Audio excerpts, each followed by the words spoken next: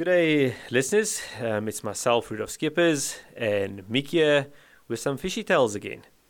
Yeah, morning Rudolph. It's great to be back again. I can't wait to talk about some more fishy tales and what we're up to this week.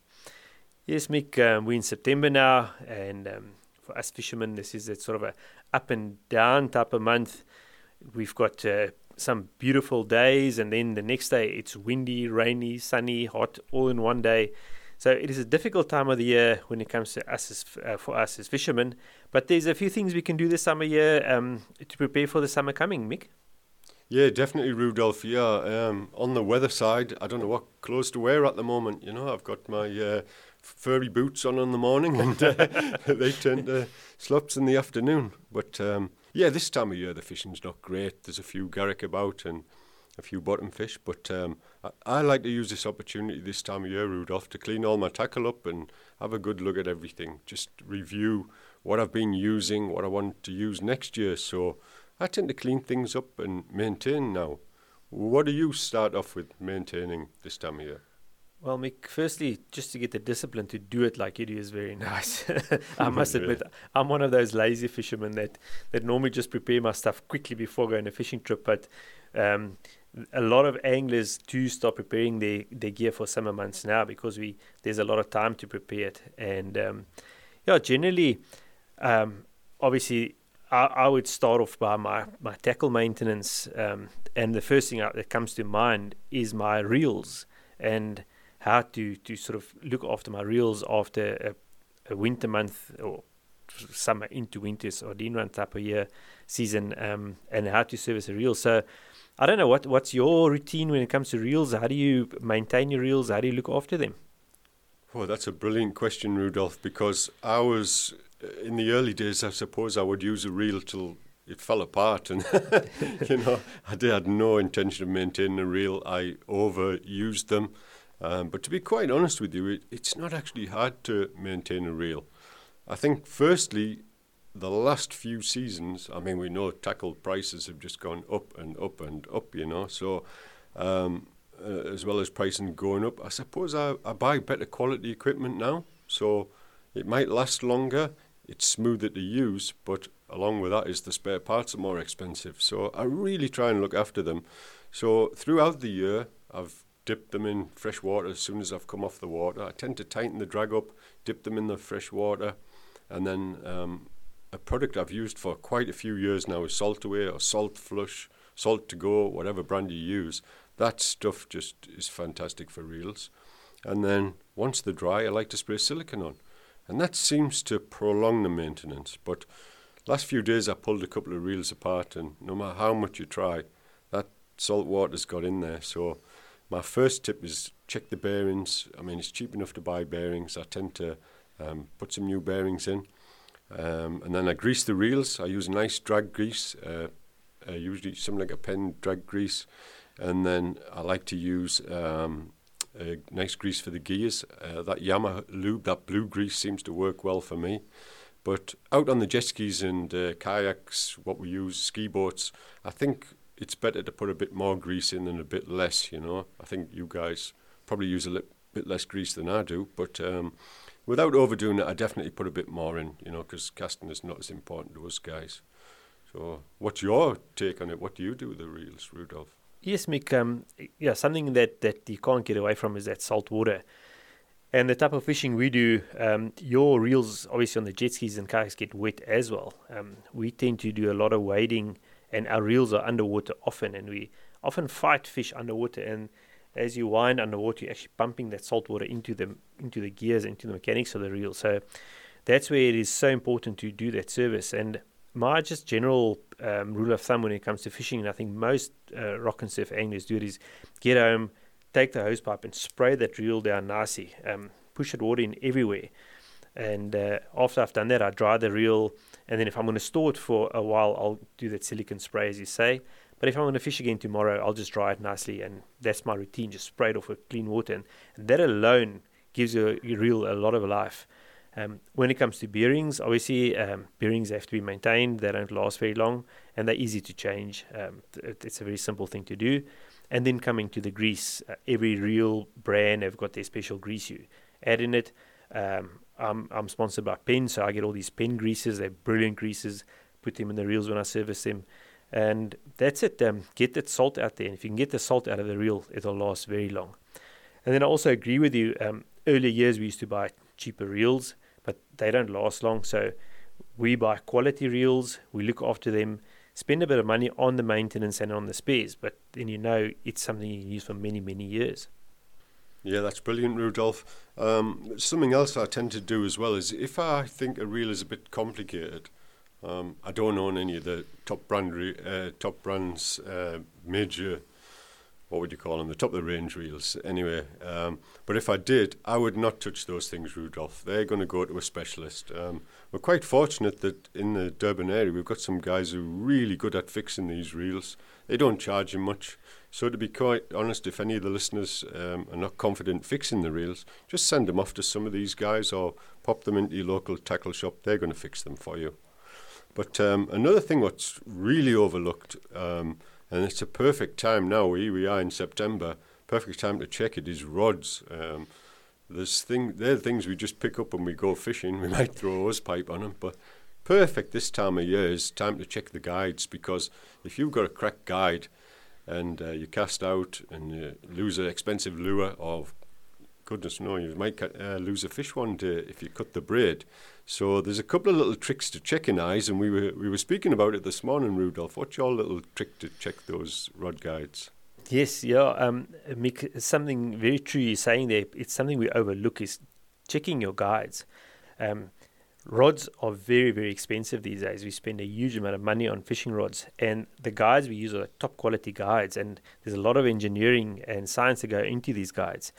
But if there's a crack in the guide, and us fishing with braid a lot, that'll cut your braid slowly but surely, or damage your braid, and you might end up losing a fish or a lure, which won't make you happy, obviously.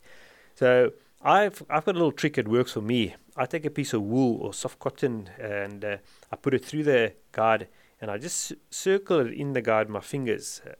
And where it catches, if it catches, I know there's either nick or a crack in the guide, and I can get some, take it off and replace it, and just put a new guide on there, because the last thing you want to do is, as you say, fight the big fish, and your braid gets cut off on that little crack in the guide, and they do get damaged.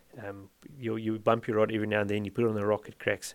So that's what I do. I just sort of physically look at the guide, and if I can't see anything, I'll take a piece of wool and string it through the guide and just move it around the guide and see if it catches anywhere, and then inspect that area where it catches to see if there's a problem. Oh, that's a brilliant tip, Rudolph. Something I never really thought of, but in the last few weeks I've been reading on some of the forums about guys saying, I've used this braid and it keeps breaking all the time. Yes. You know the story, don't you? That it's quite incredible, because I'm reading between the lines, and quite quickly you can see that probably the fault is it's actually a cracked guide, especially tip eyes. And yes. For all of us rock and surf and deep sea anglers, if you drop that rod or bang that rod, there's a chance those guides are going to break. And I have to tell you, Rudolph, I mentioned earlier tackle's expensive, but I've been extremely shocked at how cheap it actually is to renew a guide on a fishing rod. You know, from as low as 25 Rand for a quality eye, to get whipped onto a rod to match the original eyes and a nice varnish finish. A guy can do that for 25 Rand or 45 Rand or something. It has to be the best value fishing product for sure you can get, isn't it? So no excuses, guys. Get your rods checked, the guides checked. It's the time to do it now. What about anything else on the rods, Rudolph? Mick, just to get back to the braid, especially braid parting when you're fighting a fish or pulling hard on your line, it just brings me back to a little thought on the reels, and we're talking about bearings. And on your coffee grinders, you've got a roller bearing with a line for the line roller, and that little bearing is very important to check often, because if that bearing seizes, your roller bearing doesn't turn, and the braid can cut on that as well. So as you said, guys complain and say the braid parts for nothing. Check that line guide and that roller bearing and the bearing inside that roller to make sure that's not seized up, because often the salt gets in that little one on the reel as well. And it's something very simple to fix. Just take it off, put a new bearing in, or clean it. Well, something else that we as rock and surf anglers, and I'm sure you guys on the boats and skis and jet skis also spend a lot of money on, are hooks, and I use tournament friendly hooks, so they're very expensive hooks, but they rust very quickly. So the whole idea is that if I do lose a fish and the hook breaks off in its mouth, that it'll rust out in a few days. So what I do after each and every single fishing trip is those hooks I've used that day, I get home and I wash them as well. So in this whole sort of tackle maintenance period, I also go through all my hooks, get rid of all those rusted hooks, and the ones that are still good, I'll try and clean up. But on a daily basis, coming back from the beach, I also try and get my hooks clean and prevent them from rusting, because it's also a very expensive part of fishing equipment are your hooks. That's a great point, Rudolph, and something I tend to do now as well is when I'm cleaning down the jet ski, we use the Salt Assassin. I always put a bit in a dish or a bowl or a bucket or whatever, and I put my traces in there. And I did a little experiment with Salt Assassin one day. I got a Rapala or a Halco, it was a plastic type lure, and I dipped the whole thing in water, and then I held the center hook and dipped the back hook into the Salt Assassin, and I just hung it on the wall in the garage for about 4 or 5 weeks. And you cannot believe how much that center hook, what only had the water, rusted compared to the back hook. That Salt Assassin is great for looking after your tackle. So there's another tip: when you're cleaning down, put it in some Salt Assassin. Another thing I tend to do with the offshore fishing is, as anglers, we always take too much tackle, of course. Yeah, obviously. Yeah. And if you take 10, 15 traces out with you and you use 2 or 3 and you don't clean them as soon as you come back, those things are going to rust quickly. But in the last few seasons, what I've actually been doing is vacuum packing them.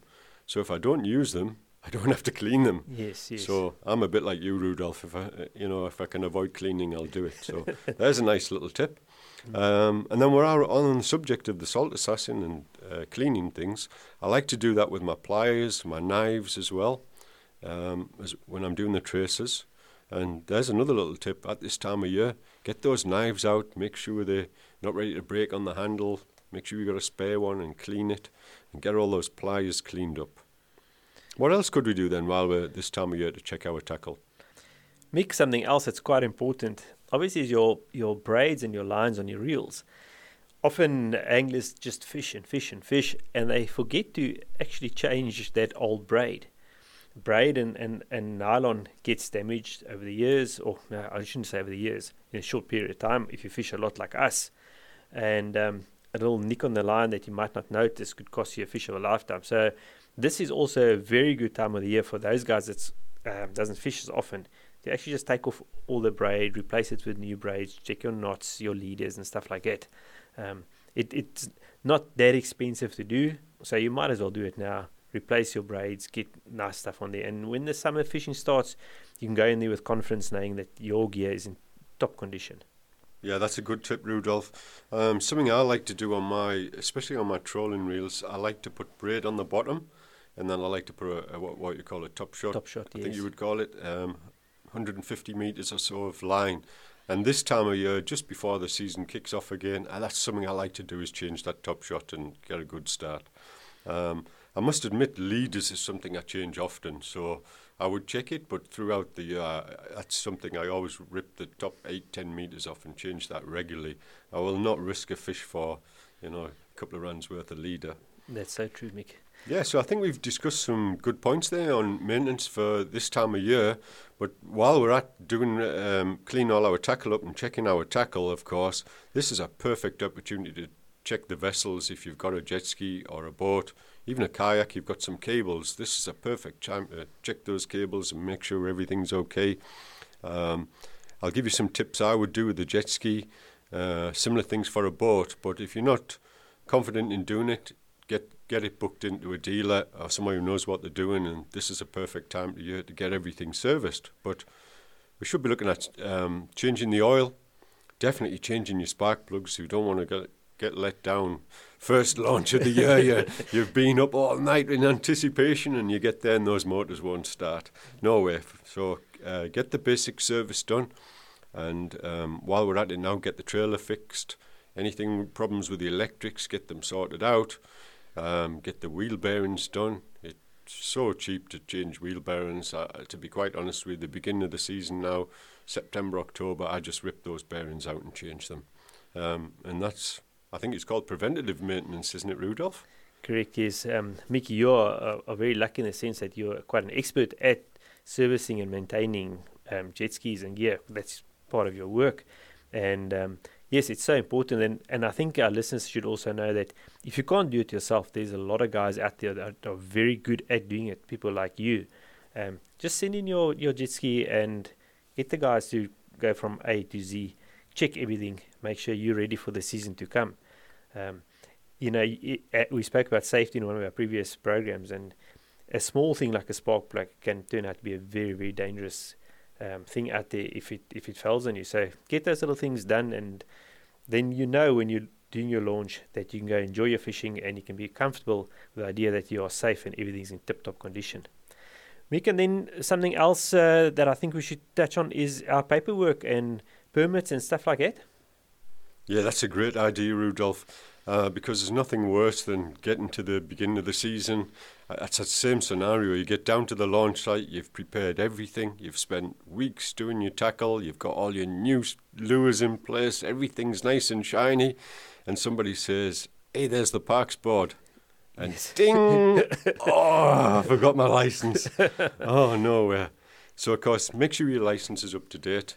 Anybody fishing off a vessel, make sure you've got your skipper of a vessel paid for. Perfect time if you're going to collect bait or dive or anything. Obviously, pay for those permits at the same time. Make sure your trailer license is up to date. So if some of the listeners may be going off to Mozambique, you'll have to pay your extra taxes if that's not up to date. What other paperwork have we got? Have I covered everything there? Mick, yeah, I think you've sort of covered everything. I think every boat owner have got their individual permits and licenses and stuff that they look after as well. So, yeah, just make sure those things are in place and you don't get caught with your pants down.